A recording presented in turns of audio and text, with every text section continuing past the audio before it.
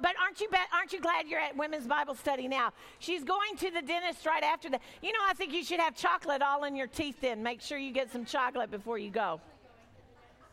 And she's going to the dentist this afternoon. Chocolate. Take chocolate. How many of you met someone you didn't know? Look at that. See, we all come in here thinking, oh, look, she knows everybody.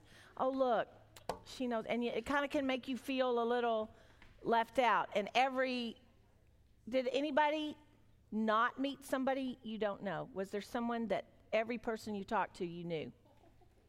Good, because you wouldn't have done the rules right. So good. See?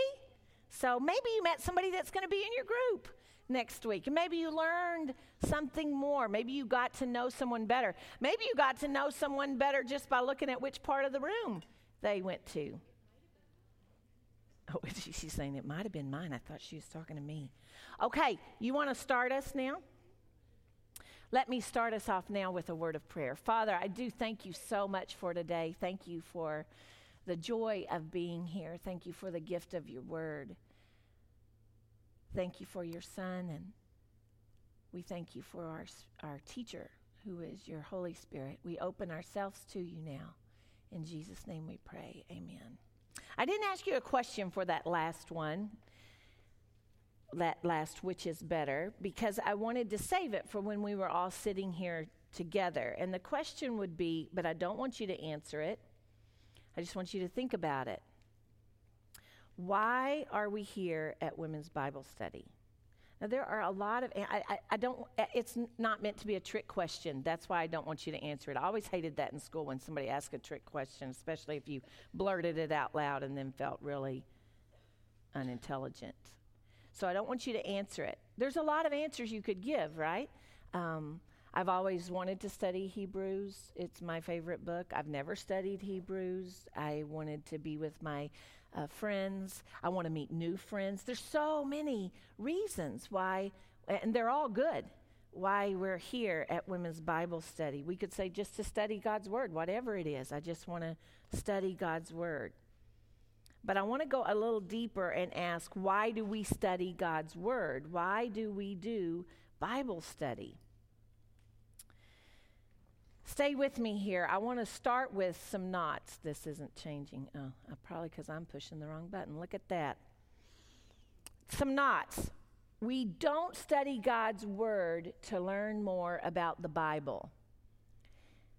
Like there's going to be some great trivia question game when we get to heaven. It's not how it works. You need to know the answer, Jesus, okay?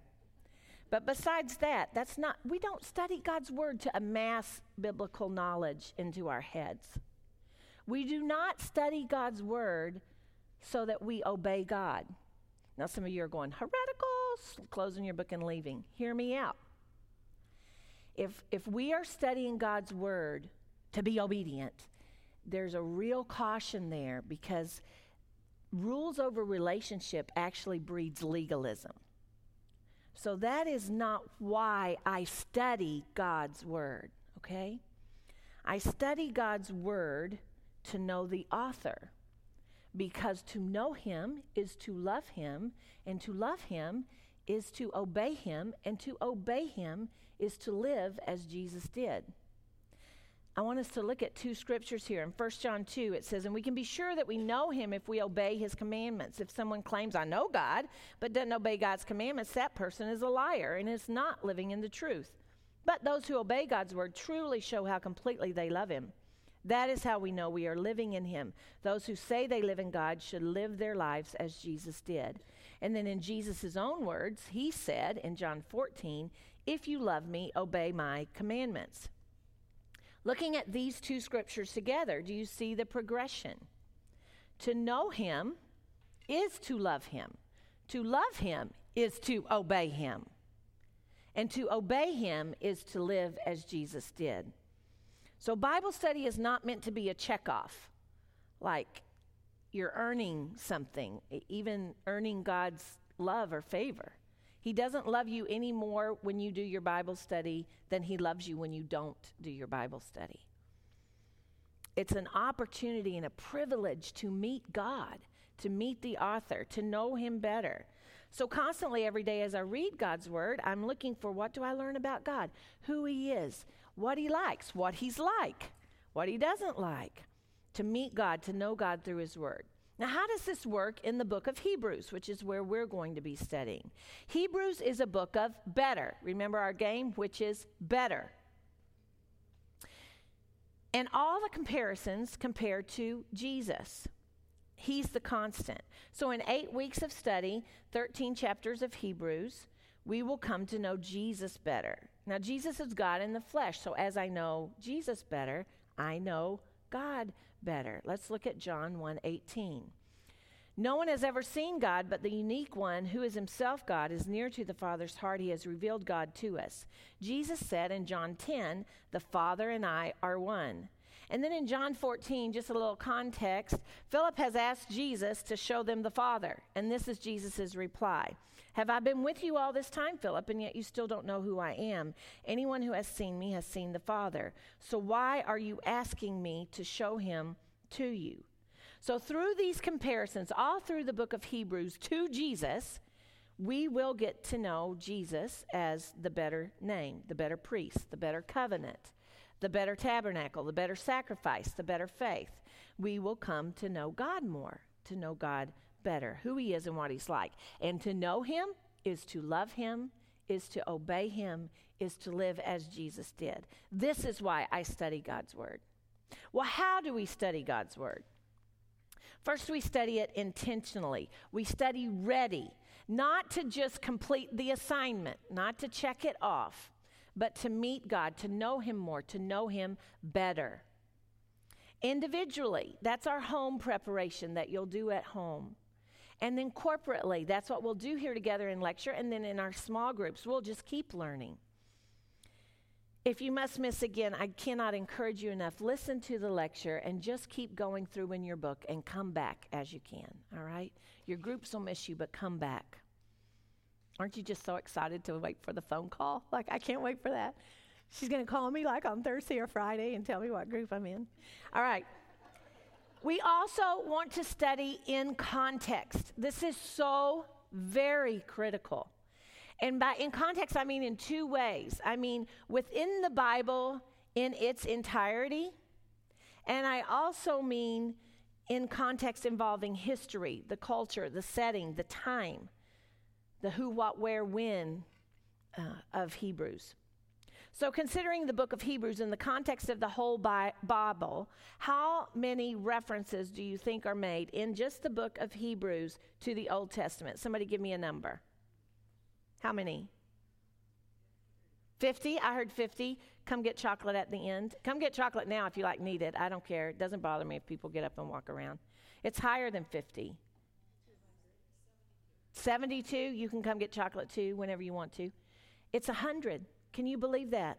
In 13 chapters, 100 references to the Old Testament. So right here in our own book, we're going to get the context of the whole Bible, okay? Prominent Old Testament people, you're going to hear their names. The religious methods, the sacrifices, the rituals, the covenants, everything we're comparing to Jesus comes from the Old Testament. Now we're going to find as we go through Hebrews in chapters 1 through 7, we're going to see that Jesus is better. He's better than the prophets. He's better than the angels. He's better than Moses, Aaron, and the priest of Israel. Again, you probably are starting to see some Old Testament references right there. I encourage you as you read Hebrews in your Bible study and you see, if you have a study Bible of any kind and you see the references to the Old, take some time and go back and look and read it. If it comes from Deuteronomy, take some time and go back in Deuteronomy and read that.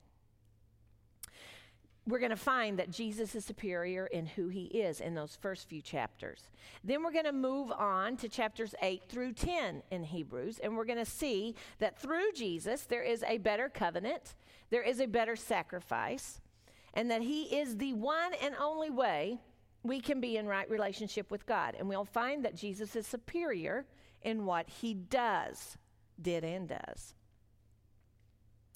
The last few chapters of Hebrews, 11 through 13.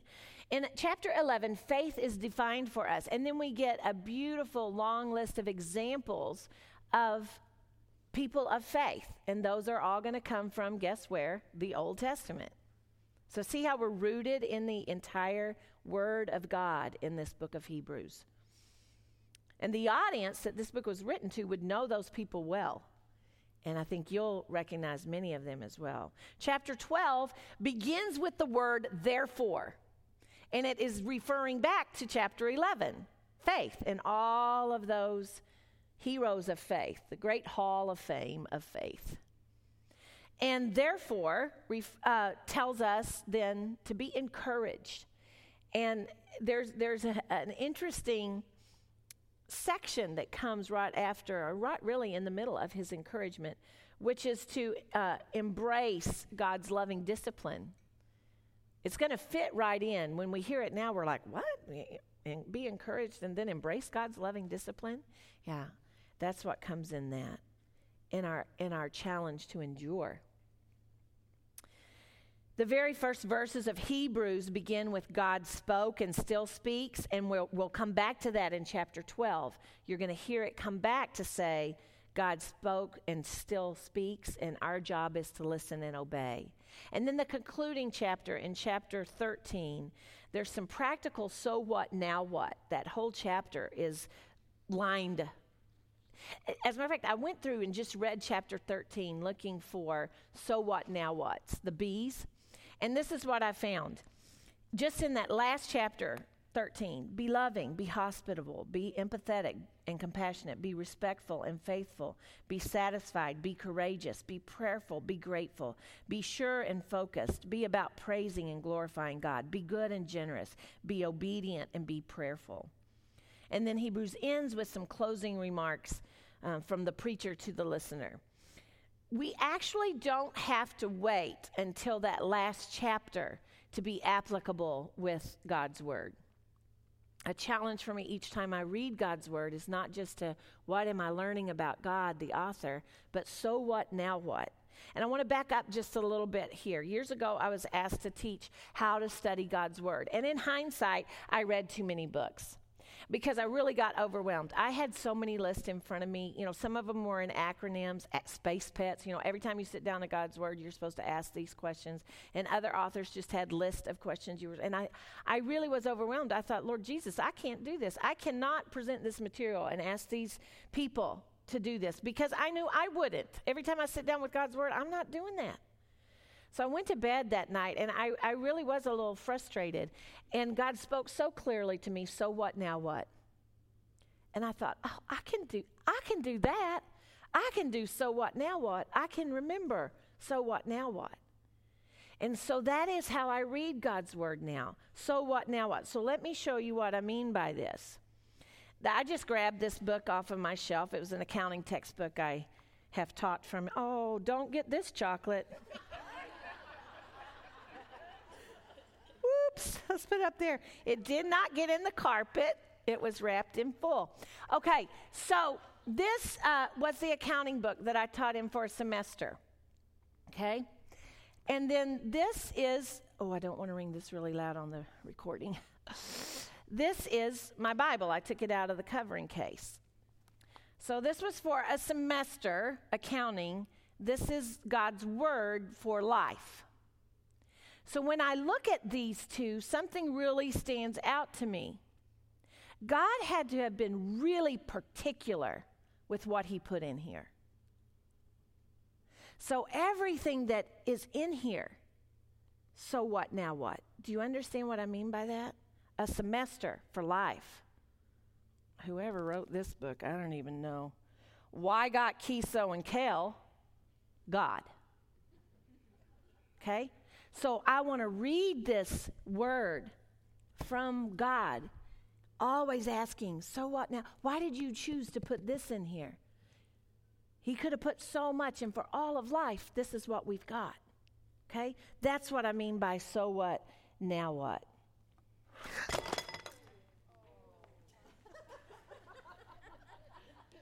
Now I can't walk that way because there's chocolate kisses everywhere. I'm going to step on. Look, let's just kick them all over because that would really take away y'all's chocolate kisses. All right. Let's look at 2 Timothy. All Scripture is inspired. You see, you hear the so what, now what principle comes straight from God's Word. It is useful to teach us what is true and to make us realize what is wrong in our lives. It corrects us when we're wrong and teaches us to do what's right. God uses it to prepare and equip his people to do every good work. Now, how does God's Word work exactly? From the very book we're going to be studying, let's look at Hebrews. What does it say in chapter 4? For the word of God is alive and powerful. It is sharper than the sharpest two-edged sword, cutting between soul and spirit, between joint and marrow. It exposes our innermost thoughts and desires. Nothing in all creation is hidden from God. Everything is naked and exposed before his eyes, and he is the one to whom we are accountable. Oh my goodness gracious, it sounds a little ominous and frightening when you read that, right? Well, don't stop. Read the next verse. Look what it says, the very next verses. So then, you see it ties.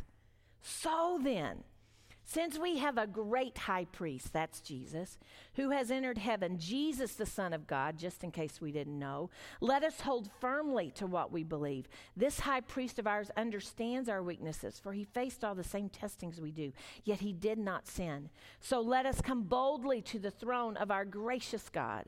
There we will receive his mercy and we will find grace to help us when we need it most. Now, we just have to stop right here. What adjective do you see that describes God in this one scripture? What? Gracious. Miss West, make sure that you get, Rita, make sure you get chocolate before you leave. Gracious, our gracious God, right there, glaring. Oh, Lord Jesus, don't let me miss that. There you are, revealing God to us right there. He is a gracious God. So now we put that scripture together and go, oh, okay, I get this now. His word cuts. I am naked and exposed before the God to whom I give account, and he is a gracious God who wants me to come to him. And there he gives me his grace and mercy when I need it most. Isn't that beautiful, taken all together? Just, full of hope. So I read his word asking, so what, now what? Why did God include this? How would he like to transform me into the likeness of his son? Is there a different way I'm to be, to think, to speak, or not to be, not to think, not to speak? I want to be open to the Spirit as my teacher. John 14. But when the Father sends the advocate as my representative, that is the Holy Spirit, he will teach you everything and will remind you of everything I have told you. 1 John 2:27. You can read that on your own. The reference is on your handout. The Holy Spirit, God's Holy Spirit, is my teacher. That is who is your teacher. As if it couldn't get any better, and yet it does. He not only teaches us, he changes us. Isn't that wonderful? Listen to 2 Corinthians 3. But whenever someone turns to the Lord, the veil is taken away. For the Lord is the Spirit, and wherever the Spirit of the Lord is, there is freedom. So all of us who have had that veil removed can see and reflect the glory of the Lord. And the Lord, who is the Spirit, makes us more and more like him as we are changed into his glorious image. So by studying God's word, I come to know him. As I know him, I love him. As I love him, that's what motivates my obedience to him. And my obedience is what makes me look like Jesus, makes me live as Jesus did. So we will look for practical application all the way through the book of Hebrews. We're not going to wait till the last week. Whoever gets to do the last lecture. Is that you? Yeah. We're not going to wait for her to get up here and tell us how this whole study could have applied to us. We are going to do it every week as we read God's word, okay? Now let's talk context involving not just the Old Testament, but the context of history, all right? And we're going to do this by just asking some questions. Who, to whom, what, where, when, those kinds of questions. So let's start with who. Who wrote the book of Hebrews? Who's the author? Hebrews is placed in the letters in the New Testament. Starting with Romans, we see a pattern. Now, I'm not going to read all these. You can see the pattern, right?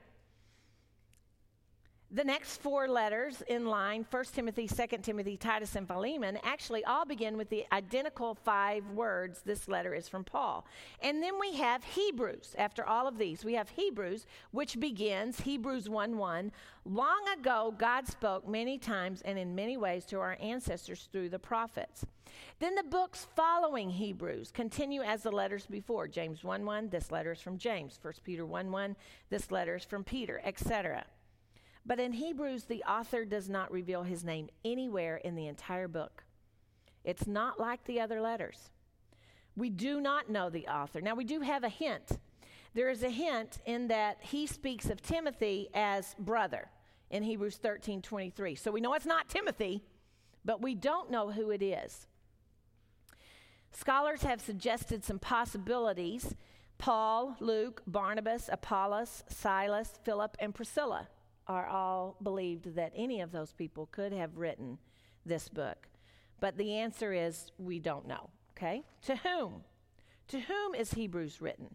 Who is the audience? Again, considering the context of the New Testament letters, there is a distinct pattern that happens in the first few verses of every chapter. I've just chosen 4 here so you can see a difference. In 1 Timothy, it's written by Paul to an individual. You see that in 1 Timothy 1:2. Ephesians is written to the Christians in a particular city. Philemon is written to 3 specific individuals who are named, and then the Christians belonging to their house church. Peter writes Christians in 5 specific provinces, and they're listed there for you in 1 Peter 1:1. I could go on, but you get the point, right? Our book, Hebrews, does not name or list the audience per se, but again, we have some hints. So I want us to look at these 3 scriptures in Hebrews and try and come up with, if you will, how this audience looked, okay? Hebrews 2:3. So what makes us think we can escape if we ignore this great salvation that was first announced by the Lord Jesus himself and then delivered to us by those who heard him speak?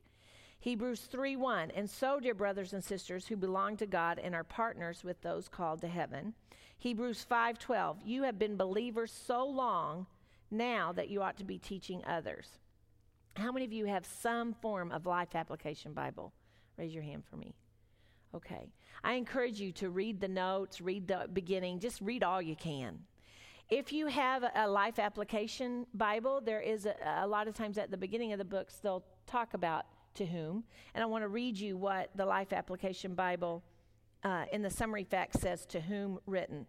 Hebrew Christians, perhaps second-generation Christians, see that comes from 2:3, who may have been considering a return to Judaism, perhaps because of immaturity stemming from a lack of understanding of biblical truths, and all believers in Christ. I want to add to that, or because of severe persecution, and you're going to see why I say that in a minute.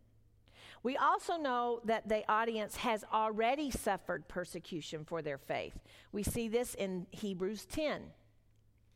Think back on those early days when you first learned about Christ. Remember how you remained faithful, even though it meant terrible suffering. Do you see they have already been through suffering? Sometimes you were exposed to public ridicule and were beaten, and sometimes you helped others who were suffering the same things. You suffered along with those who were thrown into jail. And when all you owned was taken from you, you accepted it with joy. You knew there were better things waiting for you that will last forever. So do not throw away this confident trust in the Lord. Remember the great reward it brings you. Patient endurance is what you need now so that you will continue to do God's will. Then you will receive all that he has promised. So not only have they in their past experienced severe suffering and persecution, more was coming. Do you feel it? More was coming. In the Life Application Bible, it says these Jewish Christians were probably undergoing fierce persecution socially and physically, both from Jews and from Romans. We're going to talk about that in a minute when we talk about when. As you read Hebrews, there are also notes a lot of times to the verses. And if you look at the note to the verse in Hebrews 13, 24 and 25, it says first century Jewish Christians, but it applies to Christians of any age or background. And again, we're going to see this as we read it. In other words, I don't want you, as we get into this and we talk about the when, for you to think, oh, that applied to them. Because it does apply to us today. What exactly is this book? Again, it's grouped with the letters, but we've already seen it's not like the letters. It doesn't start like any other letter. It's not written like any other letter. It comes right after the 13 letters of Paul. You get Hebrews. Then you get the letter of James, the letters of Peter, of John, and of Jude, and then is Revelation at the end, which isn't necessarily a letter. It's more of a vision, but in that Revelation are the 7 letters to the church. So Hebrews stands alone and yet is right in the middle of the letters. Why? Well, there is a verse in Hebrews 13:22. It won't go backwards. There you go. And I beseech you, brethren, suffer the word of exhortation, for I've written a letter to you in a few words. So it's like, oh, it is a letter. I just want to tell you that the King James Version is the only version that calls it a letter. So let's look at some other versions. Look at these. NLT, New Living Translation, New King James Version, English Standard Version, New International Version. Those are what all of those stand for. And I want you to see, what do you notice? What does everything else call it? I heard it whispered. She's the shy one. Exhortation. You can have chocolate too. Exhortation. Every single other one calls it an exhortation. And then most of them make a reference to, and it's a little exhortation. It's small. It's written small. Now this word, the same word that's used, that the King James says is a letter, and everything else says is an exhortation, this word is used one other place in Scripture, and it's in Acts. It's in the New Testament. It's in Acts 13:15. You can look it up later if you'd like, but I'll set the stage for you. Paul and Barnabas are in Antioch in Galatia, and they've been in the synagogue, and they've heard the word of God read. And then this is what's said to them.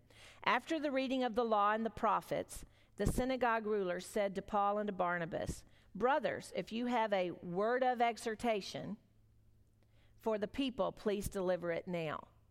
Now, do you see in that context, it's very clear that's the preaching that happens after the reading of God's word. So it is believed that this is more of a sermon than it is a letter, which is funny because what do our pastors do today? The whole Bible is a sermon, right? But this one is, for real, a sermon. Now, this matters in how you read it, okay? It's a sermon.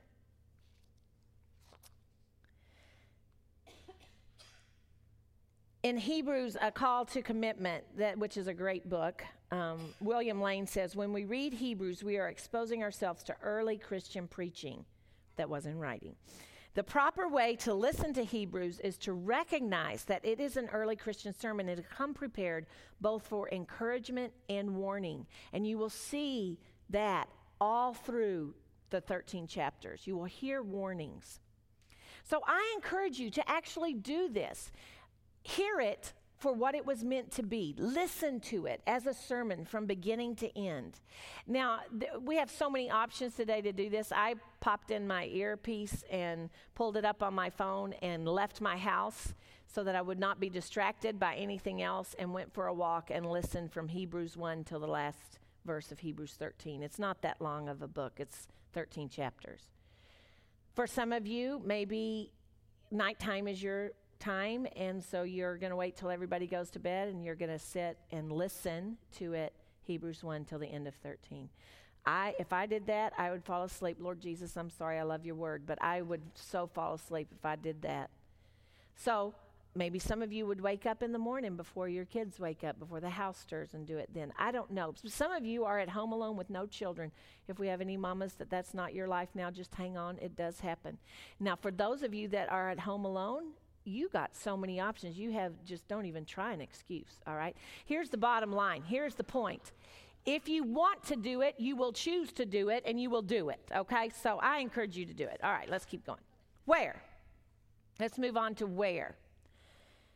Unlike many of the letters that specifically name places, you realize that, right? Like Corinthians is written to Corinth, Galatians to Galatia, Ephesians to Ephesus, etc. We don't get Hebrews like on the map anywhere. we have a hint again. Look at Hebrews 13:24. Greet all your leaders and all the believers there. The believers from Italy send you their greetings. Now, many scholars believe that the writer was currently outside of Italy and that his sermon was prepared to a group of people, believers, Jewish believers, in or near Rome. Now, this is going to make more sense as we look at some proof here, okay? We already read the Hebrews 10:32 through 34 passage, and I know this gets a little bit into the wind, but we have to blur them here so that we can understand better the context culturally and in time what's happening. The group had accepted the consequences, remember, of their bold faith already. They've already been persecuted.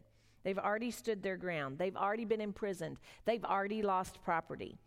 Now, the descriptions of the sufferings that we read about endured is appropriate to the hardships that the people faced, the Jewish Christians, who were expelled from Rome back during the time of the Emperor Claudius, and that was like AD 49. We know this experience really happened through Suetonius, who was a Roman writer. He was in the early 2nd century AD, and what he did was he prepared biographies of the rulers.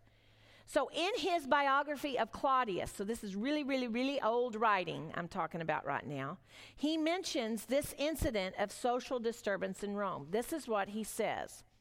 There were riots in the Jewish quarter at the instigation of Christus. As a result, Claudius expelled the Jews from Rome. So Jewish Christians affirmed that Jesus of Nazareth was the Messiah. And this caused a huge uproar among the other people, the other Jewish people. It broke into riots, and the disturbance then caused for police action. And Claudius banished all of the leaders of the synagogue and the church leaders that he held responsible for the commotion.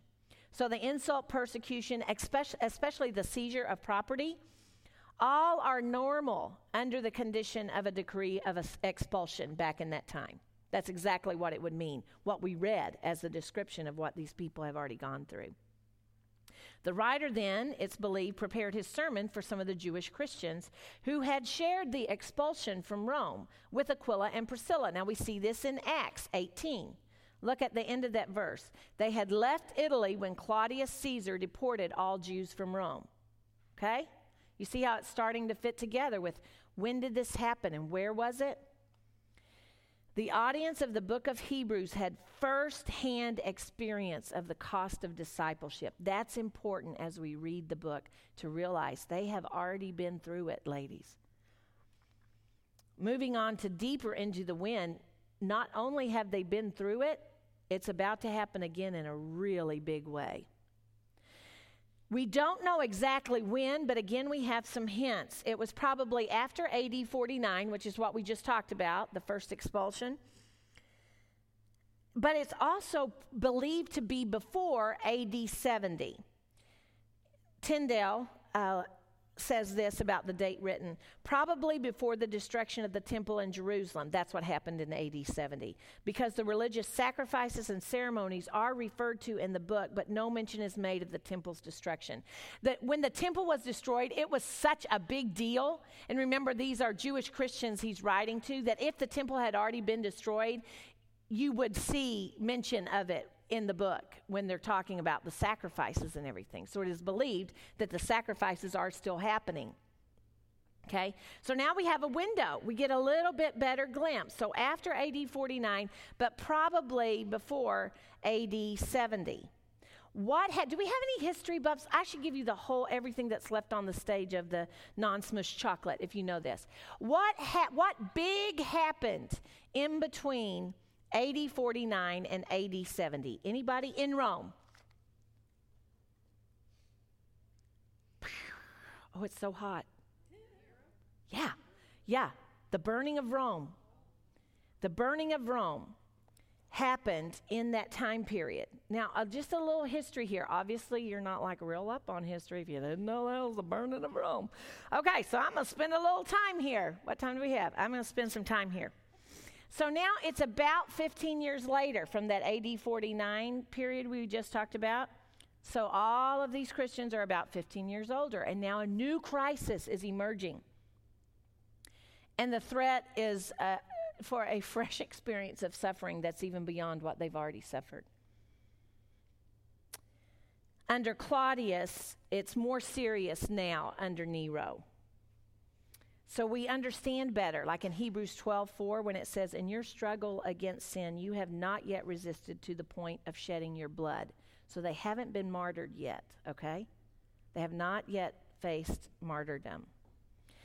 The pastor urges his friends to fix their gaze upon Jesus, who endured the cross, scorning its shame, so that they will not grow weary and lose heart. Why would he be saying this to them if there wasn't an impending threat?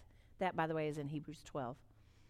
So the year AD 64, when the great fire in Rome happened, you know, it's kind of like at the beginning of the year, nothing was expected. Is it just like today is September 11th? On January 1st of that year, you couldn't even think in your wildest dreams that this would happen on September 11th. Right? This is where these people are. The Christian community is gathering in house churches all throughout the city. And everything changes when the fire hits. And this is what happened. The fire broke out in a really congested area around a place called the Great Circus, is what it was referred to as. It was cluttered with shops, and then there was a sprawling slum right around all the shops.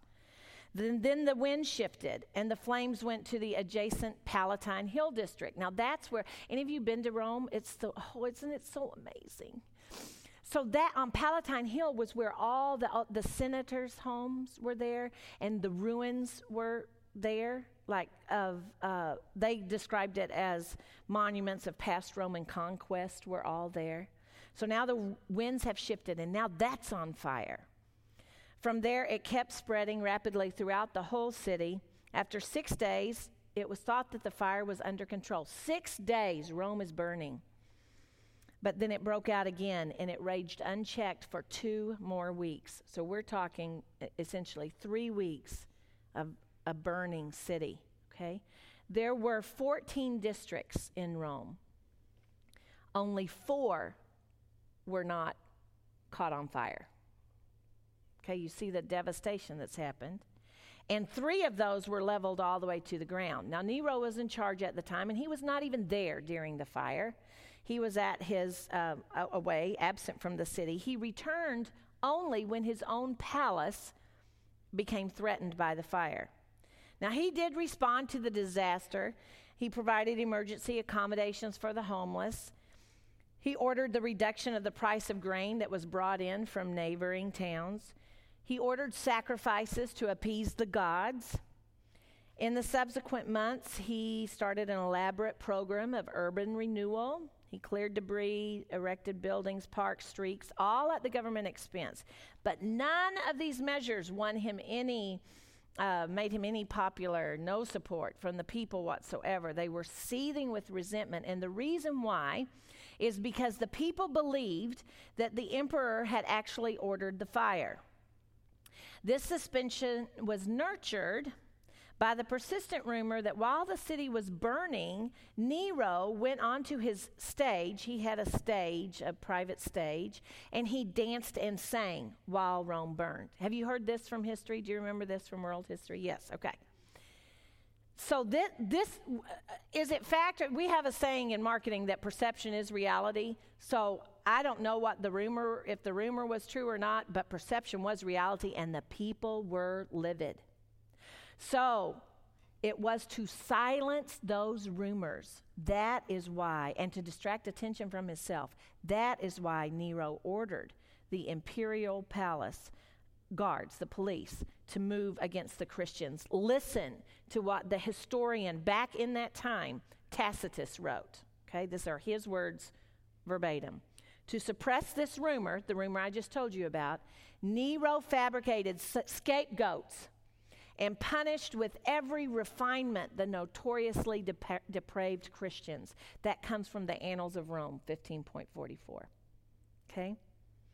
What must it have been like to belong to a small house church at a time when the whole resources of imperial Rome were marshaled against the Christians. This is when the catacombs came into being. Do you remember that from world history? So this is when the Christians started going underground to the catacombs to worship, to try to escape from this persecution from all the Romans.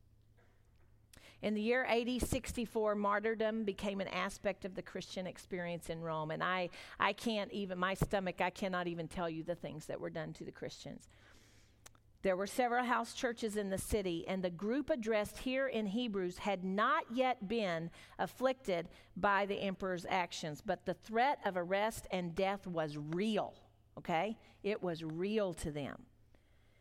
The writer then, with genuine compassion, reminds his friends of Christ's solidarity with them.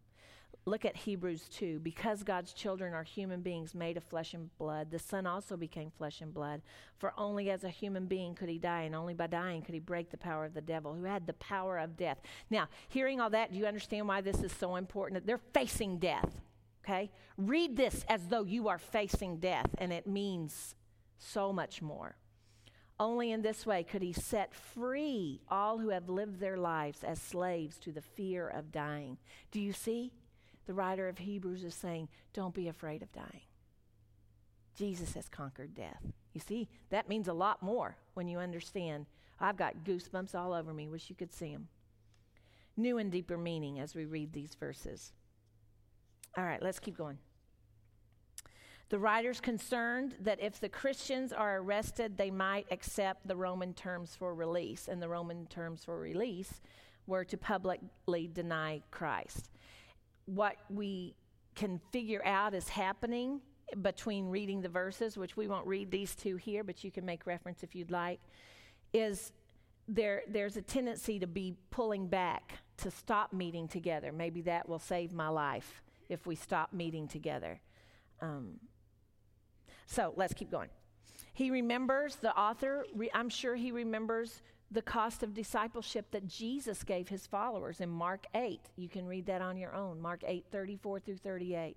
That's the passage where Jesus tells, if you try to hang on to your life, you'll lose it. But if you give up your life for my sake and for the sake of the good news, you will save it. So what does the author do? What does the writer do of Hebrews in his sermon?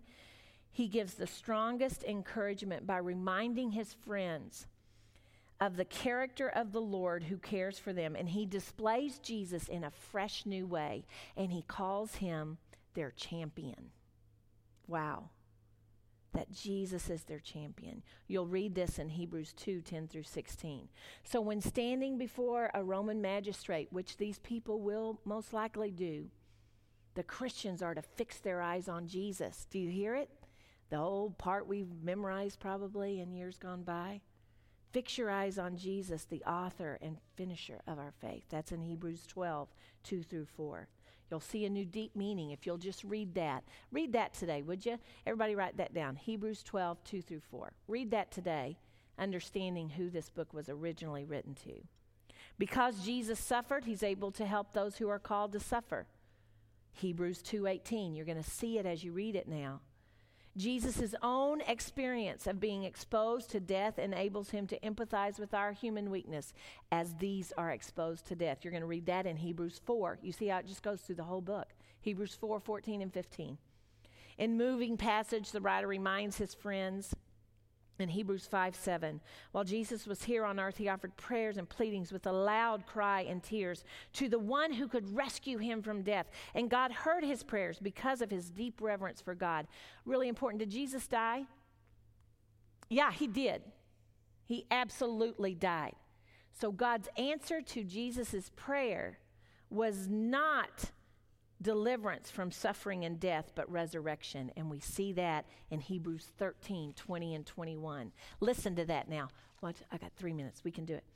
Now may the God of peace, who brought up from the dead our Lord Jesus, the great shepherd of the sheep, and ratified an eternal covenant with his blood, may he equip you with all you need for doing his will. May he produce in you, through the power of Jesus Christ, every good thing that is pleasing to him. All glory to him forever and ever. The writer leaves his friends with a word from God. God has spoken, I will never leave you and forsake you. That's straight out of Deuteronomy, by the way. He reminds his friends then that the response to that assurance that God will never leave him and forsake him. Look at Hebrews 13:5-6. Again, in context of the Old Testament, this is quotes from Deuteronomy and from Psalm put together here in these two verses. God has said, I will never fail you. I will never abandon you. So we can say with confidence, the Lord is my helper, so I will have no fear. What can mere people do to me? Wow! To the audience in the time, how powerful. It means so much more, doesn't it, when we understand the context, not just from Scripture, but from culture and the time. So, in summary, God spoke and speaks. We're going to see this in Hebrews 1, the very first two verses. And our response is to listen now. And you're going to find that all throughout in Hebrews chapter 2, chapter 3, chapter 4, and again in chapter 12. We are to respond by how we live. In other words, really listen. Really listen means do it, right? So we're encouraged to do it. And the message of God who speaks is Jesus is better. This is Hebrews. Jesus is better. Compare him to anything, anyone, any place, anytime. Jesus is better. So what, now what? I want to leave you with this. It's a quote from Hebrews, a call to contentment. And within this quote is where I got the so what, now what questions at the bottom of your handout, okay? What then can we say about Hebrews today? Hebrews is a sermon that is rooted in real life. It addresses men and women like ourselves who discover that they can be penetrated by circumstances over which they have no control. Show of hands, anyone in here experiencing circumstances over which you have little or no control? It is a sensitive response to the emotional fragileness that characterizes each one of us. No show of hands, but I'm guessing there are several of us here that might characterize ourselves as emotionally fragile. It throbs with an awareness of struggle as it explores the dimensions of the cost of discipleship. Hebrews is a pastoral response to the sagging faith of frightened men and women at a time when the imperial capital was striving to regain its composure after the devastation of the Great Fire. It conveys a word from God addressed to the harsh reality of life in an insecure world. Anyone looking around and noticing our insecure world today? If you have ever felt yourself overwhelmed by that reality, Hebrews is a sermon you cannot afford to neglect. Remember an hour ago we played a game which is called Which is Better? And the goal was to get to know one another better. And the bottom line word that God speaks, that we are to live our lives hearing, is Jesus is better. The last so what, now what question on your handout is there anything or anyone that or who I consider to be better than Jesus? I've written a couple of song titles there for further worship, just some songs you can enjoy through the week. There's several of those have options by various writers. Put them into whatever you use to listen to. I really like, if you only listen to one, Give Me Jesus. Danny Gokey has a beautiful rendition of that. I look forward to learning with you this fall, not just a Bible study, not just the book of Hebrews, but learning to know God better. Let's pray together. Father, I thank you for the gift of your Son, far superior to everything and everyone else forever. Thank you that Jesus reflects you perfectly to us even today. I thank you that we can know you more through the gift of your word in the book of Hebrews. We want to know you more. I want to know you more, to love you more, to obey you, and to be more like Jesus, in whose superior name